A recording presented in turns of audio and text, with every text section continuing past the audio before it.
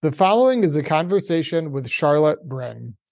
Charlotte was nominated as World Female Open Water Swimmer of the Year in 2013 and named one of the world's top 50 aquatic adventurers in 2014, 15, 17, and 19 by the World Open Water Association. In 2018, Charlotte was named one of the top women open water coaches and mentors in the world and was inducted into the Vermont Open Water Swimming Hall of Fame in 2016. She has achieved international recognition by completing some of the world's most challenging marathon swims, including the 28-mile Manhattan Island Swim, the 20-mile Catalina Channel, and the 22-mile Atlantic City Around the Island Swim.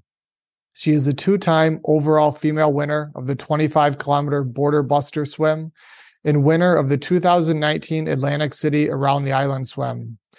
Charlotte was recently highlighted in the Adirondack Explorer magazine for her 32-mile swim in Lake George, completing it in just 17 hours and 58 minutes with no wetsuit and was unable to touch the bottom, a support boat, or use a flotation device.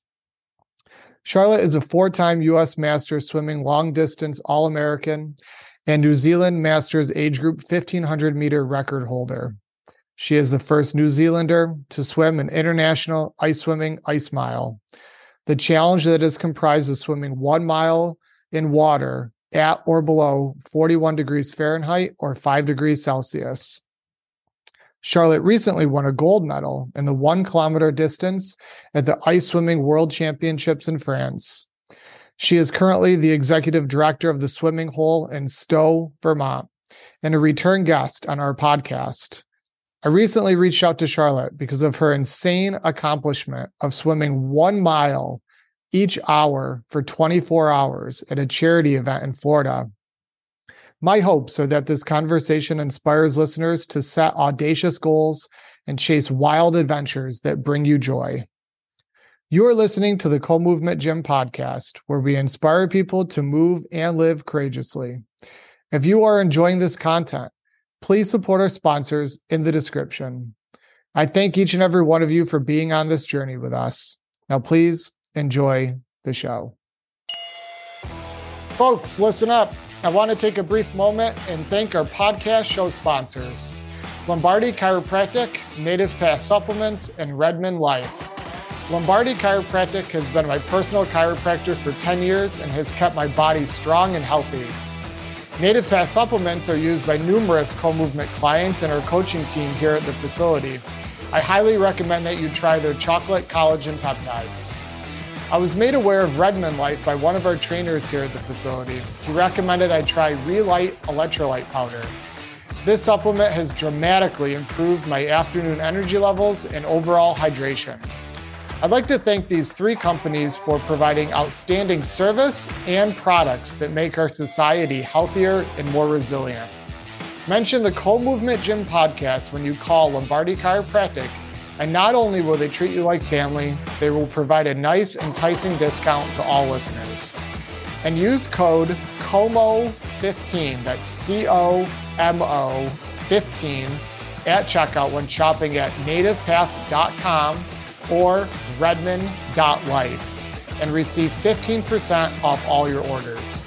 Your support to our show sponsors assists in us paying for expenses and continuing to provide content we hope you all enjoy. Okay, Charlotte, welcome to the Co-Movement Gym podcast. How you doing?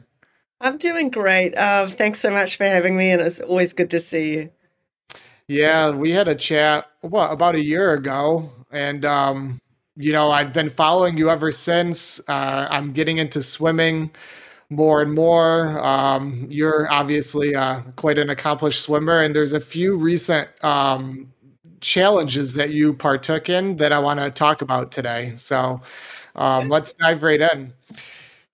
So your swim in Florida, you did a charity swim challenge, and this blew my mind in terms of what you accomplished. So can you tell me about that? Yeah, this one was definitely a bit of a mind twist. It was a swim to save the Alligator Lighthouse in Islamorada. And it involved swimming a mile an hour for 24 hours. So a 24-mile swim in a pool. And it really posed some interesting logistical planning and training for it to sustain yourself nutritionally, hydrate enough, and then also having the mindset to get out of the pool and then get back in the pool every hour on the hour. I was really excited for this swim, despite thinking, oh boy, what have I done after I signed up for it? Because I'd actually swum the Islamorada Lighthouse, Alligator Lighthouse swim in 2018. And it's an 8-mile out and back swim to this really cool lighthouse. So I felt quite strongly that I wanted to go and support the swim. Yeah, that's did you find it harder to swim and then take a break and then swim again on and off versus one all-out effort? Because I know that you've swam over 24 miles at one time in the past. So was that a challenge? Yeah, it really is a challenge. It's a challenge mentally and physically because when you're swimming, and you'll know this, Josh, from being in the water, you get into a rhythm, and sometimes in a very, very long swim, it might be at mile 20 or 24 or whatever that is. All you're dreaming of is being able to finish up and stop. A lot of people, when they're asked, what do you think about when you're swimming? It's like being done. It's not always the case, but when you're doing a mile and getting out and stopping, that turns into, I was just jonesing for mile 24, that feeling of elation when you've sustained getting in and out of the water that long. But I think it was quite hard actually having your body set and rest for a few minutes and then get back into the water and get going. And your core temperature cools too. So you have to get back, submerge yourself back in that water. What was the water temperature of the pool you were in? It was actually pretty warm. It was pretty toasty. It was I would have to say between 80 and 84. And you'll know from me, Josh, and anyone who's listened to any interviews before, is I do quite a lot of cold water swimming. So I found that quite oppressive at times. However, when you get out with the cooler night air and maybe the 50s, low 60s, your body temperature cools, you get all cozied. I would wrap up in a jacket or a sleeping bag in between swims, and then you've got to kind of peel that stuff off and then slide yourself back into the water. So that first push off, I think, was always a wee bit hard. What was the air temperature because I'm surprised that you had to wrap up like that afterwards, but I guess it makes sense, right? Because the body temperature is, 98 degrees or so. And if you're in sustained long periods of time in 80-degree water, you would have that core temperature go down. But what was the air temp when you were there? The air temperature in the day would have been in the 70s. When the sun's out, that's all. And we're talking Florida. It's lovely. And then overnight, it did dip down, and it was really interesting. Everything had a really moist layer on it. So you would, we can talk about this in a little bit, how much rest time was between each mile, but you would get wet, like your stuff would be drenched from that moisture. And, I think from memory, probably in the 60s, maybe somewhere upper 50s, 60s. And, as you said, if you come out of a warm, toasty pool, and then your body's been moving and now your heart's not shunting all that blood around your body, you definitely did cool. And I think fatigue weighs into that as well. The more fatigued you are, generally, the harder it is to tolerate cool temperatures.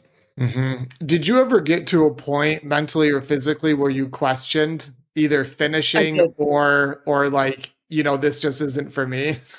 Well, not that this isn't for me. I did at one point, and it was about mile 2021, which was so uplifting. The sun was coming up because we started at 9 in the morning. And it was really funny, actually, because the first 6 miles, it's like, woohoo, this is just the best thing. And then, mile 1, mile 2, mile 3, mile 4. And it's like, wow, we're still going here. And in the early morning, I started feeling a little bit nauseous, and I Mm. had 4 hours to go, and I was like, oh no, what if I frup?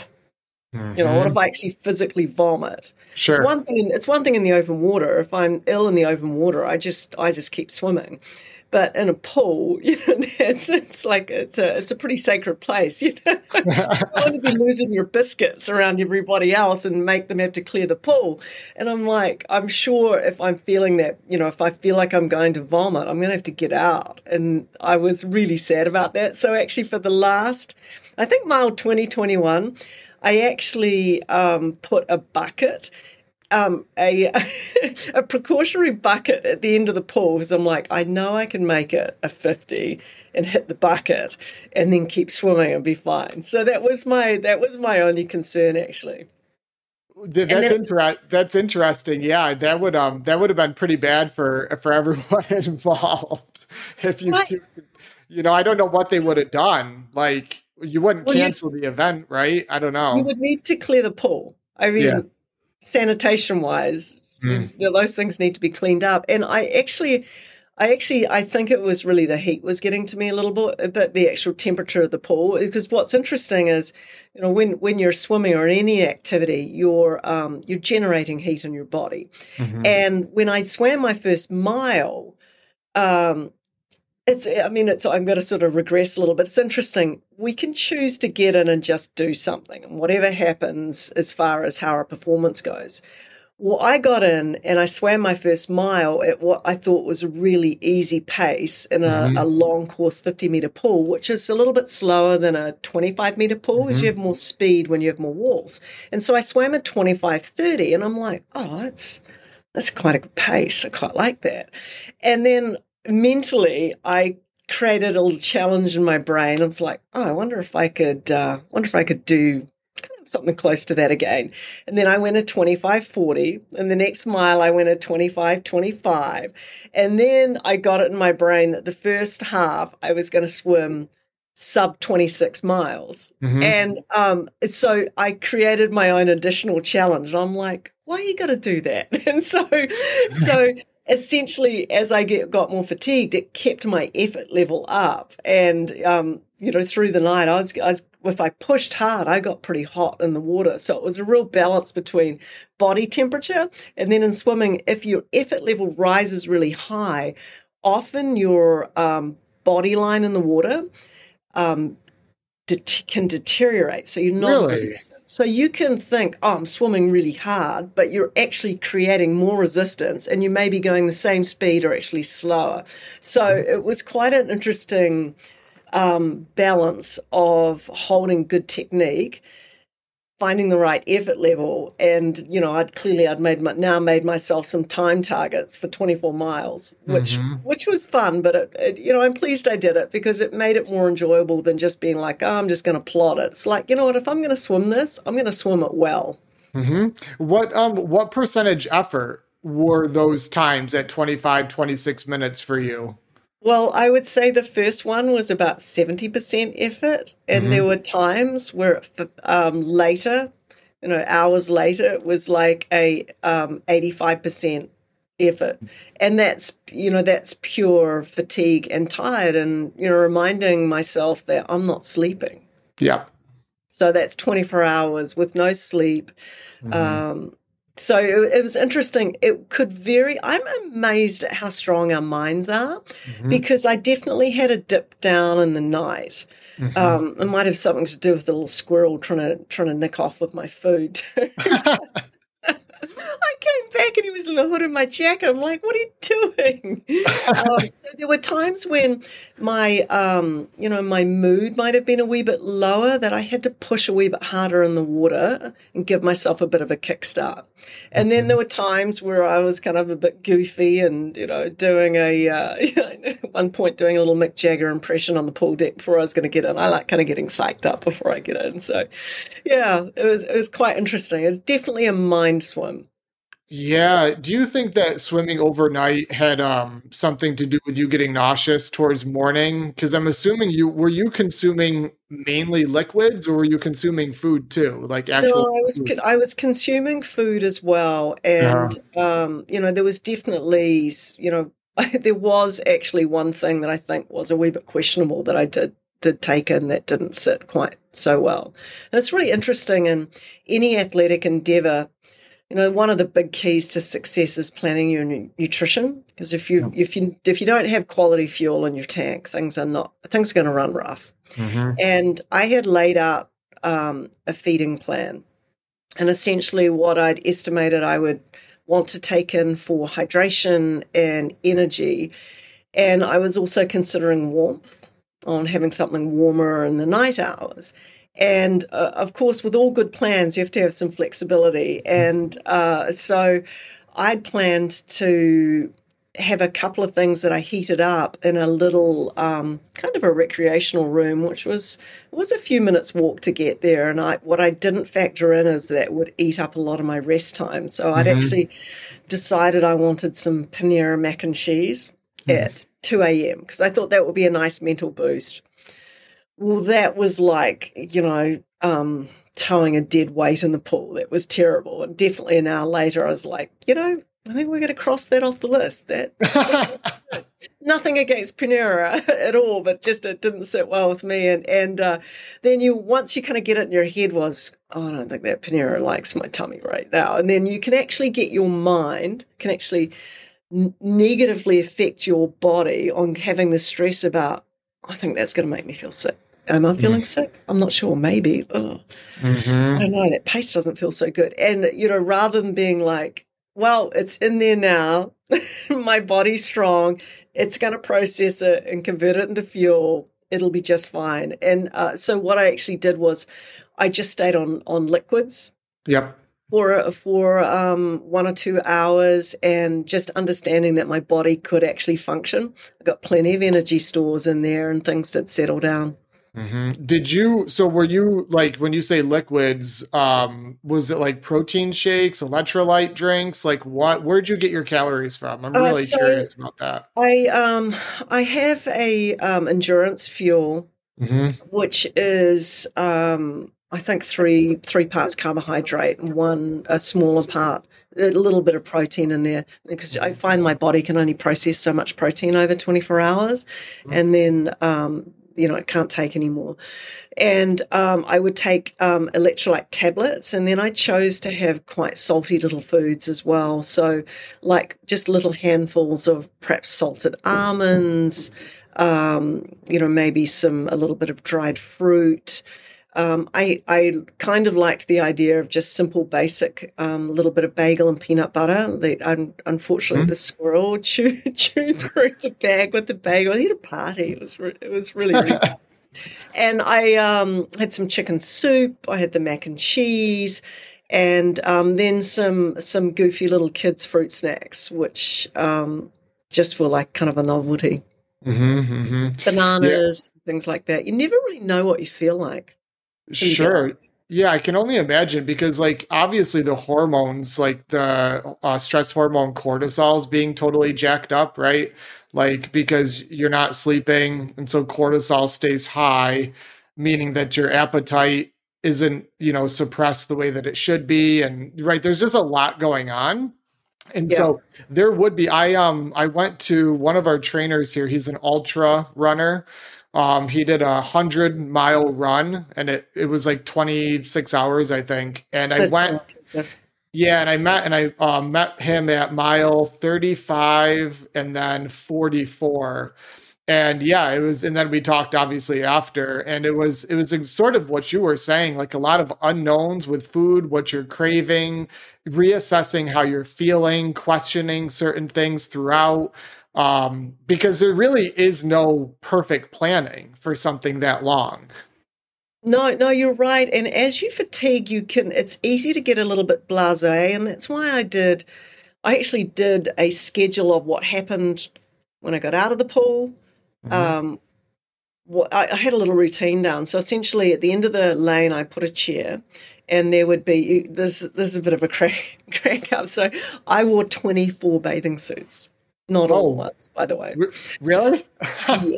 Yes, I did. So I had a chair with a new swim cap and a new bathing suit and towel at the end of my lane. So my target was to be as efficient as possible as time so I can maximize my rest. And there were certain priorities. Well, priority number one was to get out of the water and hit the restroom. So it's important to keep the kidneys, everything moving. Whether I felt like I needed to go to the bathroom or not, I was going. Number two, I would rinse off. It's just to wash stuff, just wash, clean it. It's the most unusual thing. It's just much more comfortable than getting out of a chlorinated pool and sitting. So I had a quick rinse off, suit on, and then I would go back to where my I had a little deck chair set up was. And then the next most important thing was nutrition and hydration. So I would have a certain amount of electrolyte water. And I knew it was because I'm in a freshwater pool, it's really important to keep that in balance because if that's done, I'm done. Yep. And next up was fuel stop. And that would either be a liquid. I've used a lot of different endurance fuels, and these will be similar to what Ironman women use. Hammer Nutrition, UCAN. I tend to use Hammer at the moment, a Perpetuum. So I would have a small amount of that, and on alternating feeds or alternating hours, I would have a little real food snack. And what I learned pretty quickly is, and we all know this from the dinner table, some of us take longer to learn than others, that taking over amounts of food doesn't feel comfortable. And so rather than suffer for the next hour, I learned pretty quickly that the smaller little bits, the better. So I would try and choose foods high in calories to give me a good punch. I'd try and get things that weren't high in sugar. And but there were you'd have little treat times where it might be whatever you were looking for, but just a small, rather than a fistful of nuts, I might have 12 nuts or 10 nuts, something like that. So that would all happen within about 6 to 7 minutes. I would have my alarm set on my watch for the 5 minutes before the top of the hour. So if I'm doing 25 to 7-minute miles, then I'm doing my shower, hitting the bathroom, getting my fuel, and that's going to leave me probably 15 minutes before I've got to get in the water again, which is actually 10 minutes because 5 minutes before you get in the water, you're going to have your cap, your goggles on, and you have to get up, get over to the pool. And for me, I like to just move around a little bit, rotate in all three planes of motion, which essentially means that rather than staying forward, back, I'd rotate my body to the side, laterally, keep things loose. And then you're a minute before send-off time, you're back in the water waiting to push off. So there's no time for lollygagging. That was a pretty tight schedule, and it was a matter of executing that perfectly 24 times. Yeah. Did you have a team or anyone there to assist you with the transitions and all of that, or no? I had 2 teammates there, one teammate and a friend, and they were both doing solos. So we were fending for ourselves. Wow, that is wow. Yeah, that's impressive. So there wasn't a margin for error because if you mess up, 1 or 2 of those, your digestion's off, you start cramping, you can bonk so fast in something like that. And remember being the goal setter that I am, I was not going to start late because remember, I wanted to hit a specific time. Yeah. For my mind, which was an internal thing. It didn't matter. But it's like, I'm not getting in 2 minutes late. That means my mile time's going to be 2 minutes slower. And I don't think so. So, and then along with that, you've also got towel situations. When you're talking about damp, moist air at night, that towel's not drying when you're swimming. And of course, it sounds like, it was hard, this and that, but we've got to remember it was a voluntary sign up and it was a great experience and it was an incredible experience in discipline. And figuring out, okay, how can I make this happen and replicate it 24 times? And you know what? It was uncomfortable. It was beautiful at night. And I kept dreaming of what that last mile would feel like, knowing I wasn't going to have to do that schedule after that, and that I'd never done 24 miles in a pool, and I was going to achieve that. And that day, enjoying that day after, of just satisfaction was amazing. And that last mile was everything that I dreamed it would be. It was an incredible feeling. And I think when we challenge ourselves, whether it's, completing a 3-mile walk or whatever you put your mind to, and you put significant effort in, that completion is priceless. I just don't think you can buy that feeling. No, and yeah, I agree so much with that, Charlotte. Society, it seems like a lot of people want that feeling without the hard work, but you don't get that feeling without a ton of work, right? And you are absolutely right. The more work you put in leading up to it and during it, the better the feeling is afterwards. And I love those feelings. Incredible. I mean, they're highlights. They're, they say actually, my son told me at the wise age of 12, I had I've had many challenging swims, and he was like, as we hand on my shoulder, he's like, Mum, the highest peaks are the hardest to reach, and when you get there, it's the most incredible view. And I've never forgotten that, because it's very, very true. And it's and opting out or not finishing doesn't mean you can't go and have a go at it again. You just have a few more tools in your toolbox. But this was a really neat experience, and I loved that it went to support the Alligator Lighthouse. I thought that was really, really great. Yeah. So let's talk about the Alligator Lighthouse. Tell me about that. What is that? Tell me about the charity. Well, I'll let you know what I know about it is. From what I understand, it's no longer a functioning lighthouse, and it was going to be taken down, and it's quite historic. And it's a really interesting lighthouse. As I said to you, I kind of on a whim signed up for this swim in 2018, and it was 4 miles out. The water was quite toasty warm, and there was minefields of jellyfish, Josh. Really? Wow. It was, and there was quite a few hundred people doing the swim. It was well organized. I was really impressed with the swim, and I'd read that there are people who had some jellyfish stings, and I'm swimming through these things, and they were dense as far as how many there were, and they were in kind of certain areas, and I started hitting one of the two of them, and I was like, oh, well, that's going to leave a mark. And then hit another one, and it was sort of like ping, ping, ping. And it was eventually, they were getting me on the face, where my whole face was going boom, boom, boom, boom. And I was swimming with my teeth clenched going. And I know from experience that the initial pain of a jellyfish sting does subside after about 10 to 15 minutes. And so I would be like, okay, if I can sustain this, it'll ease. And then I would hit another patch of them. Oh. And so I made it out through beautiful clear water, made it out through these jellyfish, and then came to the realization I would have to swim back the same way through them. And so made this 4 miles out, and I didn't know what to expect on the Alligator Lighthouse. I thought maybe some big grandeur, because it sounds impressive. And it's actually just quite a tall metal. It's not like traditional lighthouse looking, but it was really, really neat. And I really enjoyed it.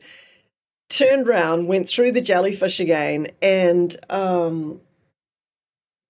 Cynthia Needham, who was kayaking me for the end, she's like, wow, you are just, I can't believe that you didn't hit any jellyfish out there, because there were grown men wailing, please, please get me out of this water, and other words that I won't use, which are not as polite. And she's like, I just assumed you weren't getting stung. And I'm like, oh, I was getting stung, all right. Those things put the hurt on me. So it was quite funny. But again, that's the mental strength. So the Alligator Lighthouse is now a non-profit foundation, and they do fundraising to help maintain and prevent it from being, deteriorating from the elements and the weather. Mm-hmm. Yeah, that's amazing. Well, you want to talk about a perseverance? Holy cow! Like, I've been stung by a jellyfish once, and yeah, it's painful, But how many times were you stung? Would you say, like, just a guess?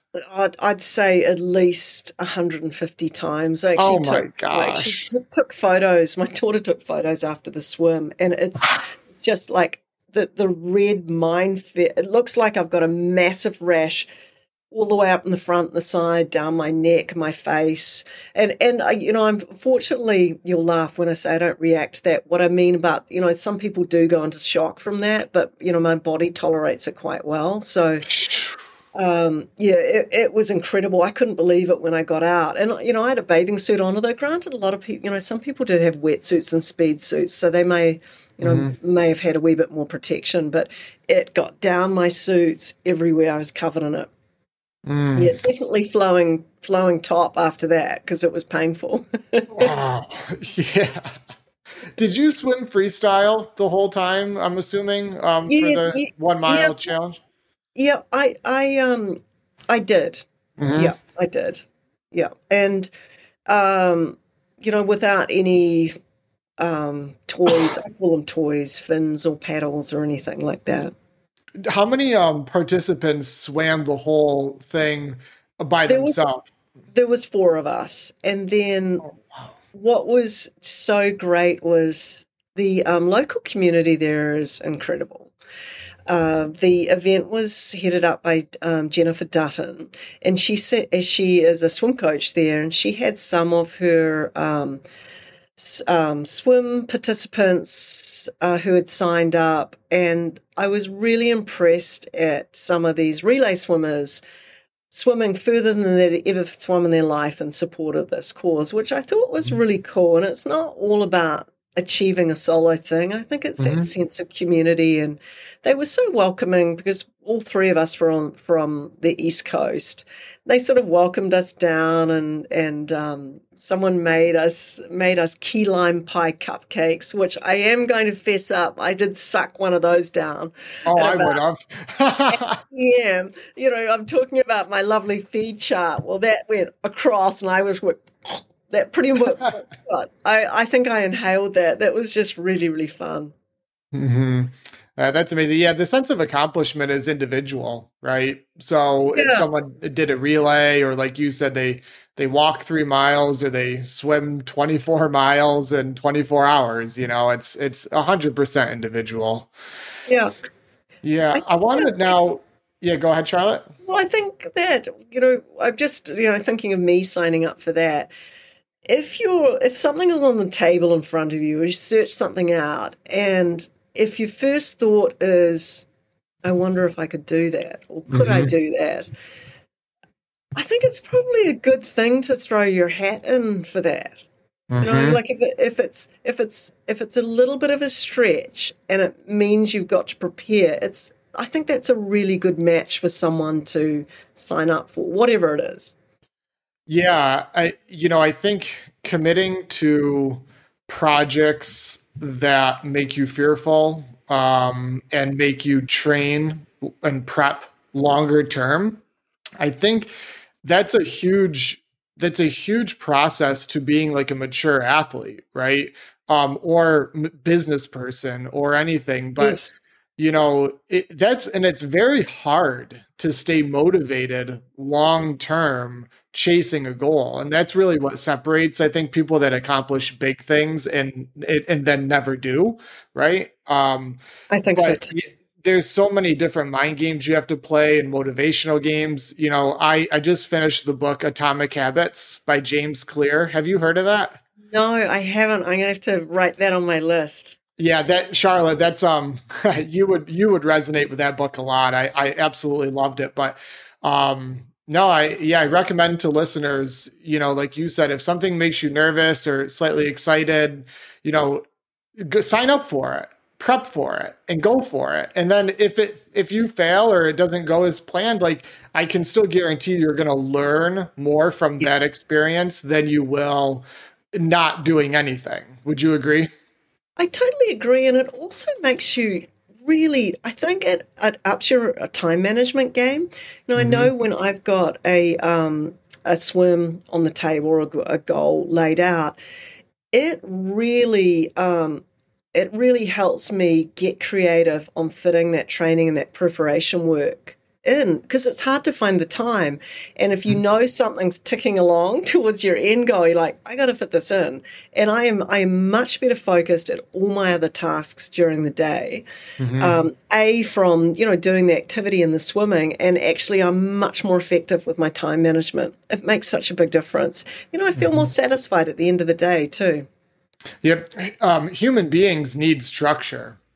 And, you know, we thrive on structure and routine. A lot of people ask, or feel like they need more free time or this or that because they're overwhelmed, right, in different aspects of their life. But the reality is that if you actually like the structure, not only do you accomplish more, but you stay on task. And I'm the same way, Charlotte. Like when I have days, like work days, that I'm either caught up or I don't have as much going on.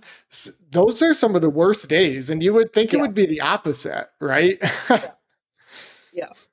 Yeah, it's look, whether it's swimming, whether it's 100-mile run, whether it's with your professional life, it's about functioning at your upper level and being in your performance zone. And I think there are certain things that we do. One of them for sure is elevating our heart rate, Hmm.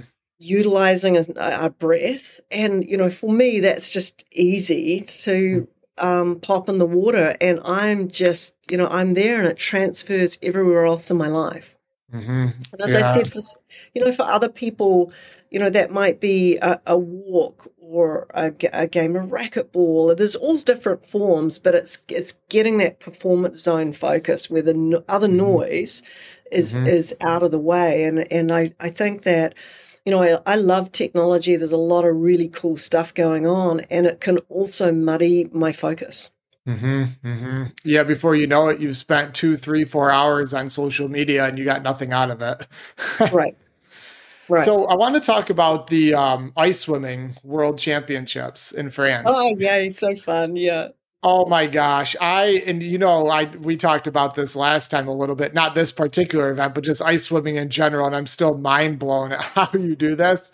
And I actually show clients your Instagram photos here, like when you're doing that, like there's snow like in the background and like Yeah. some ice, and like there you are like swimming like a dolphin.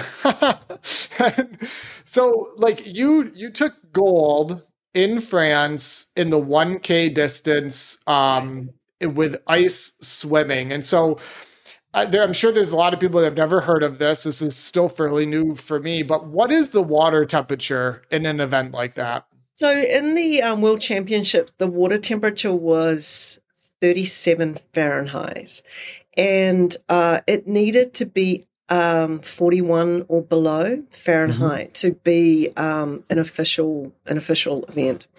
And when you're, a common question is, you have actually, it's not a question, it's you have a wetsuit, right? And I'm like, well, yes, I have one at home in my closet, but Oh. so you're not permit. You have to wear a standard bathing suit. Hmm. You're permitted one non-heat retaining swim cap, goggles, earplugs. You're not permitted to wear a watch, and there are in an ice swimming event. So this was in a man-made lake in the French Alps, and it was a pool. It was really cool the way they did it. built out of kind of pontoon docks, and it was a 10-lane pool, all equipped with traditional lane lines. It had walls on either end, and then it would have a wooden ladder in each lane for you to go down into the water. And what was interesting about the events is I'd call myself a bit of a wild ice swimmer. I go out into the lake and slip on under the water and take in the sights. The eagles are flying overhead, the snow's flying, and it's just amazing. So it was quite interesting for me because I love open water swimming. I also really love pool swimming. So this was a neat combination for me to go and race in a traditional pool setting in ice water. So my point in telling you this is, in a traditional pool, you do a dive start off a block, and most people would have seen in the Olympics, people power off the blocks. Well, you're not permitted to dive start in ice swimming. You go down the stairs, like walking the plank, and then you have to submerge your shoulders and have your lead arm extended under the water and one hand on the wall, the stairs, before you start, and you're not permitted to do flip turns. So that's and it's what's interesting about it, it's full on racing. There's one thing swimming in cold water, you add in the intensity of a top possible effort. And for anyone who's raced, whatever the distance, whether you are on land or in the water, 50 meters or 100 miles, it's hard work. Like, you're taxing your system. Yeah, unbelievably so. I'm just still blown away at this. So it's a race, 37 degrees Fahrenheit. You have to start in the water. So why didn't they allow dive starts? Why couldn't you dive in? I don't have the exact reason. I can tell you my interpretation would be that cold water shock's a real thing. Like, to hit the water with that sort of intensity and that sort of speed, I think it's a lot safer to have people to submerge and then push off, not to mention the potential slipping off a block. So how long were you in the water with that? What was your time for the 1K? 16 minutes and 50 seconds for the kilometer. Okay, so 37 degrees. Wow. So what would be your time in an 80-degree pool? So I would go sub 14. Okay, so it's a little bit slower for sure. Yeah. And there's a couple of components on that. Not doing a flip turn. So flip turns are fast. Like, when you're in a pool, your fastest time off the wall is leaving the wall. Not having a start's 5 seconds. And, one of the big, there's two other components. One is there's no visibility. So I was swimming in the finals at night, and there's no light. There's no line. There's no lights on the bottom. You can't. You're not seeing where you're going. So that comes down to swimming straight, and then as certainly for me, as my core temperature drops, so does my power. So those are the different time components. So the shorter swims, I was probably not at my fastest pool times, but closer. So I did a 200, which was also gold, and a 500 meters as well. Oh, wow. I didn't know you did 3 races total. Yeah, because why just do one? Oh, man. Oh, boy. So so you swam the 1K at night? Yes, I did. Yeah. Oh, my gosh. And there was no lines in the bottom of the pool? No lines. Oh, wow. So how did you orient now, is your form when you're swimming freestyle the same as the warm water, like your head is submerged and then you breathe to the side, or is your head up out of the water? No, your head's submerged. Although I would pick my head up into the wall to, to get a gauge of how far I was. And I would try and do that as little as possible, but I did need to have a look when I was coming in, which does deaccelerate you. And then, I found towards the end of the swim, I was breathing higher, which is not as efficient. And I think it's almost a survival, unconscious survival skill of wanting to pull that head out of the water. So I would normally probably try and breathe a little lower. But, what I would try and do is connect as many good form strokes as I could given the environment, which was quite challenging. So what was your breathing pattern? Was it like 4 strokes, 1 breath, or 6? Like what was it? My traditional one is 4. I would breathe, at times every third, so I could get a bit of a look around. So how I navigated not seeing was I sort of studied the pool area, and there were certain things that I knew were a certain distance. So whatever the item is, it gave me a kind of an idea of where I was. And so to answer your question, for the first swim, actually, the first swim, was the 1,000. So each swimmer has to have a chaperone. I was swimming for New Zealand, and I had a teammate, David Coleman, just a great guy who's done a lot of ice miles, and I was his chaperone. So the pool area itself was a restricted area, but as a chaperone, I got to go down there with him right into the lane, hold his gear, and be there when he went in and out. So I got to really examine the pool and the walls, and I was kind of watching how people were turning, what they were doing with their hands. And so when it came to my turn, I also got to watch how they got in. So what I discovered that in the ruling or in watching is when it's time to start the event, you're walking onto the pool deck, get behind your lane, and once they say swimmers disrobe, you have 5 seconds to take your clothes off, get down the ladder, submerge under the water, and then the starter goes. Oh, wow. So I was like, okay, let's not create a stressful situation in my mind on this. So I'd worked out how and what I was going to do it. Not unlike many of you listening, we have pre-race or pre-event plans on how things are going to go. And so down I go, down the stairs, and what I hadn't anticipated is there were only a couple of stairs, so at the bottom one it was just boop. And I'm like, okay, now I'm in. And so actually, sorry, no, it was the 500 that was first, not the 1,000. So I've got my shoulders under in 37 degrees water. So if you can imagine, you're going to get in an 80-degree pool, well, take 50 off that, and then you're waiting for the starter. So off it goes, and ideally, you want to head out at a consistent pace that you're going to sustain. Well, off I go, and my brain's like, race, race, race, go. And it's also incredibly cold. So to answer your question, I'm breathing every stroke because my heart's going boom, boom, boom, my breathing. And so I get down, it's a 25-meter pool. And you'll remember that I've talked about, I practiced touch turns in the pool at home. I had it all down, what I was going to go to do.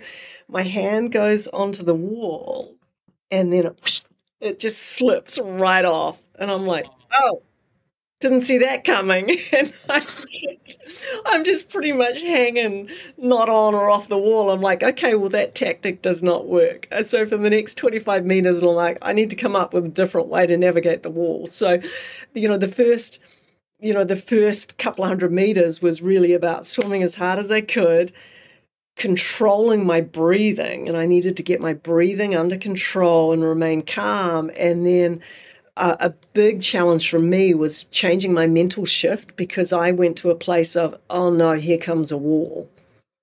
This is going to be bad. And I had to change it to, oh, walls are great because you get a strong push off. And so that was kind of what it was like in there. And yeah, it was amazing, actually. It was amazing to be there with other athletes from all around the world doing the same thing.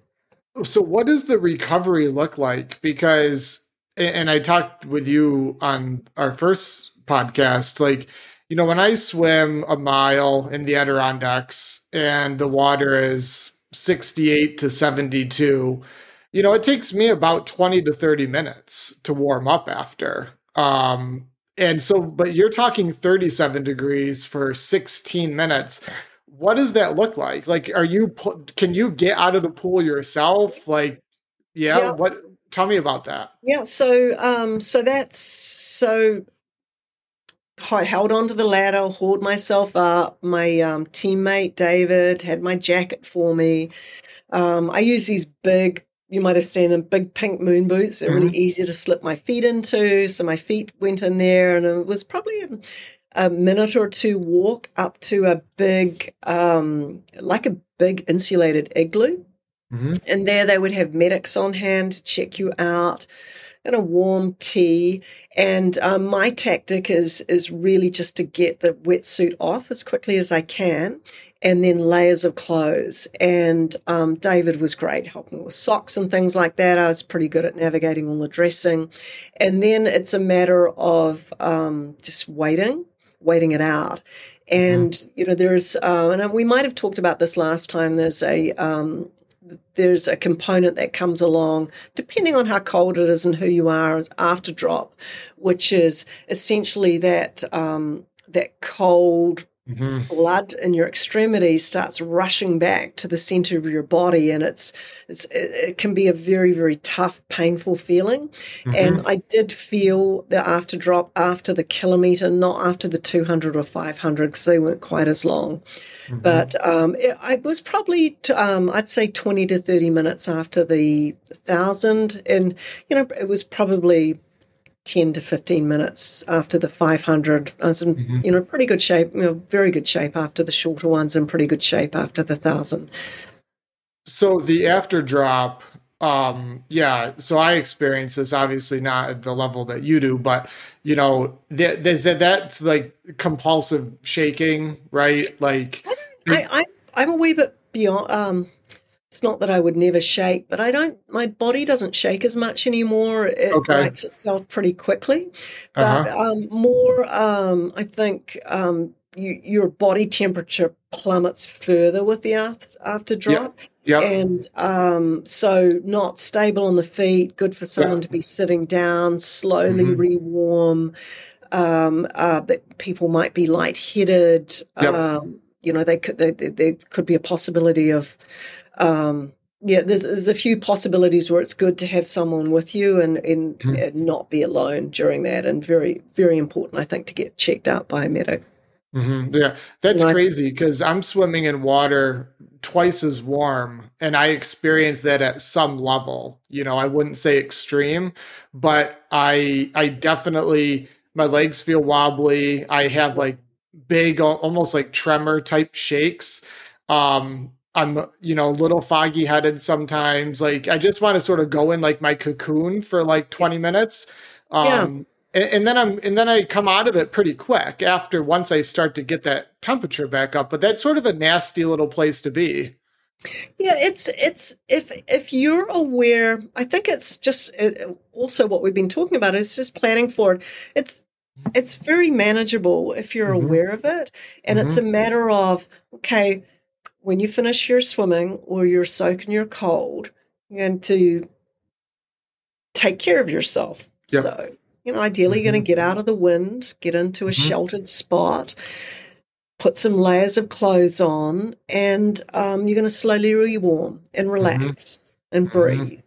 Yeah. And it's, a hat, gloves, some warm footwear, and Hmm. a warm drink, not a hot drink because it feels you'll probably burn yourself. And your body does get quicker over time at being able to recover. And Hmm. it's Hmm. not quite so dramatic. And I think it's all relative to what someone's experience level is. Hmm. And someone can get out of 75-degree water and be in a cool wind and stand around in their bathing suit and notice they're starting to shiver. Their body's trying to rewarm. And so it's not exclusive to extreme cold temperature, Hmm. but it is something to be aware of, Hmm. certainly. Was there any emergencies at the event? Did like any people get jacked up or like Uh, anything crazy? Not that I'm aware of. Like, we all had medical checks. Hmm. We all had medical full physicals with our own physicians in our own countries, and then we had a check-in with a medic before we were approved. We had to be pre-approved for the 1,000. So, these weren't people that had never done this stuff before. Sure. And they had some experience. So I wasn't aware of any emergencies. I think it was such a well-run, well-staffed and monitored event. And for the shorter swims, you're not in there very long. Yeah, that would be I would definitely have to train for that, but the short one, that would be what I would gravitate to. And that's how a lot of people get into it as well. Yeah.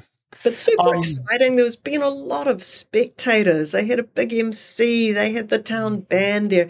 It was just really well done and super exciting. And they introduced all the swimmers in the finals and their countries. It was terrific. How many people total raced? Just under 500. Oh, wow. Okay. Yeah. So decent number of people. Huh. Yeah, that's awesome. I'm looking this season, when I start swimming to take your advice, what you said last year was to extend the season, like on both ends. So maybe the first, maybe 1 or 2 weeks earlier and then try to swim 1 or 2 weeks later and just sort of start to acclimate to that. Because I feel that I can. It's just you have to get your body used to that. You definitely do. And what I really love about the cold water is, there doesn't have to be a manuscript on it. It's, you do what feels and works for you, whether it's swimming or whether you want to soak, and it's just a little bit at a time, having someone with you. And it's an incredible way to bring clarity. I mean, the best way I can put it is when you get, and you'll know this because you've got in cooler water, when you get out of cooler water, well, it's a little uncomfortable getting in and it's a little uncomfortable getting out, and then you wrap up and it's an amazing feeling of exhilaration. The cold water therapy is becoming more and more predominant to treat depression. It's a natural stress reliever. It releases endorphins. It's an anti-inflammatory, and it boosts the immune system, and it just builds a really good community. If you're out there 1 or 2 people, you get super close with people, and so really support each other. It's just an amazing thing to add to your life, and it could be a minute. It doesn't need to be. You don't need to be out there for 16 minutes. Yeah, I couldn't agree with you more. I do 1 minute cold showers every day. And that is challenging for me, not because of the cold. It's just more or less just being uncomfortable, right? Yeah. But I feel like I get a 10 or 20% uptick in happiness after that. And it feels like I drank 3 cups of coffee. And so you get all these free benefits, and it was only 60 seconds of cold. Exactly. What a like, talking about your time resource, what a bang for your buck. Yeah. I tell people start with 10 seconds and then go to 20, right? But just slowly, do more and more. And yeah, I do it almost every single day. I do 60 seconds and I absolutely love it. It's such a good idea. It's really, and look, if you're listening and you're like, I don't know about that. Well, you could start putting the shower heat down a little bit. And just a little bit at a time. And, it comes back to what we were talking about, essentially dealing with a little bit of discomfort and adversity. And it really adds to your day. And so I have a few random questions here, Charlotte. So we talked about the 2 events, but I'm curious on a few things. So how many yards on average do you swim in a week? I swim on average 40, yards wise, so 40,000 meters, which is a little bit over, so more. So probably 20 to 21 miles a week. And in the summer, if I've got I'll have an event coming up, it will probably go up to about 50 to 55,000. Wow. Okay. Yeah. So my 1 or 2 miles a week. It depends what your main focus is. And then I will strength train 2 days a week. Yeah. And one one. I'll always daily do a wee bit of stretching on my own, but I am working. I'm getting a little bit more yoga in, as far as actually attending yoga classes, which I find so much more beneficial than actually stretching on my own. Wow. So okay, I'm looking for if you have a beginner or moderate level swimmer, what are some common areas that they would generally need to improve upon? Just general areas that you see. The biggest one is body position in the water. And so that's essentially training your body to be on top of the water. If the head is high, the hips sink. And what are the sinking hips sink ships? So we want to try and get yourself on top of the water. Number two is many swimmers swim flat, and freestyle is a long axis stroke where we rotate around the long axis. And if you swim flat, you're wide like a barge. And if you're on your side or more on your side, you're fast like a speedboat.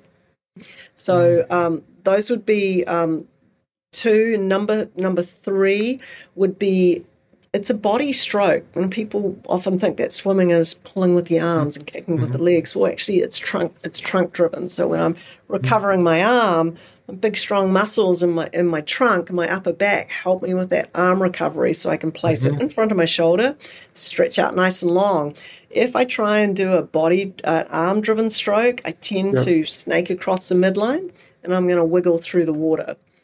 Those will be the three big components. That's so funny that you mentioned the lengthening out, and it's more of like the torso rotation as one movement and not separate arm stroke with a kick, right? I've been swimming for a little while now, and I finally, this is the timing on this is funny. Last week I swam maybe 2,000 yards of drills. That's great, yeah. And it finally clicked what you just said. Like you know, integrating it as one fluid motion, being long, timing that kick at the same time as the pull. Like I felt dramatically different, and I knocked off a minute on my 500-yard swim. That is so much. That's so impressive. So what happened to you? You got more slippery. So you got more distance with each stroke.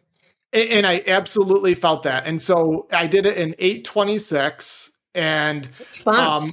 Yeah, and I wasn't gassed aerobically, but physically, right? Like in terms of shoulders and stuff, because I'm not too conditioned for this. But the drill that helped me so much, I did this before the 500, was I was swimming with a closed fist. That's drill. I love that drill. Oh my gosh, I saw this on YouTube, and at first I was like, well, I don't know how hard that could possibly be. And then I was blown away at how difficult that was. And it forced me to kick harder but more efficiently, pull harder through the lats. Like it forced me to do a bunch of things I probably wasn't doing with an open hand. And and then the other drill that helped me learn to lengthen out was the hand matching. So I would pull and I reach, and then I have to touch before I can pull again, right? Yeah, perfect. And those two, it was like light bulb, boom. I love both of those. Those are really good drills, and the fist drill teaches you, because ideally we want to pull from our fingertip to our elbow. That's one blade. It's not just the hands. It forces you to anchor with that forearm. That's really, really great. Oh, good stuff. And then the third one I did was the zipper drill. Yeah. So I would pull, and then I would pretend as I'm doing the recovery where I'm zipping up my back with that elbow high, and then I would reach back out. So that was the third one that day that I did prior to swimming that 500, and it knocked the minute off. Oh, I love those. Oh, you've done amazing. Well, we're about an hour in. I want, how can listeners learn more about you in the swimming hole in Stowe, Vermont, where you work? How can they find out more? Well, there's a couple of different ways. They can we'll follow up the swimming hole on social media, and check out the swimming hole, www.theswimmingholestowe.com. And open water wise, they can check out Swim Tech Camp, so www.swimtechcamp.com. I'll be running some open water swim camps in Lake Memphremagog in Vermont this summer for people that are looking to become more efficient, get some more speed, and gain some confidence in the open water. And they can follow me on Bryn Swim's Instagram. Okay, I will link to all of that, Charlotte, in the show notes. I'm actually interested in that swim camp. I think that could be so fun. Yeah, that could be pretty cool. Yeah, it is. It's such a good time, and it's, I think when we get to step away from our professional lives and actually, if we can dedicate some time to our swimming, it's quite incredible the progress we can make, whether it's 2 days or 6 days. It's huge. Awesome. Well, you are an inspiration to me. I'm sure you're going to inspire a lot of people listening to this. Thank you so much, Charlotte, for taking the time to join us, and I'm sure we will talk again in the near future. Yeah, thank you so much for thinking of me, and it's always great to chat. Thanks, Charlotte. Bye.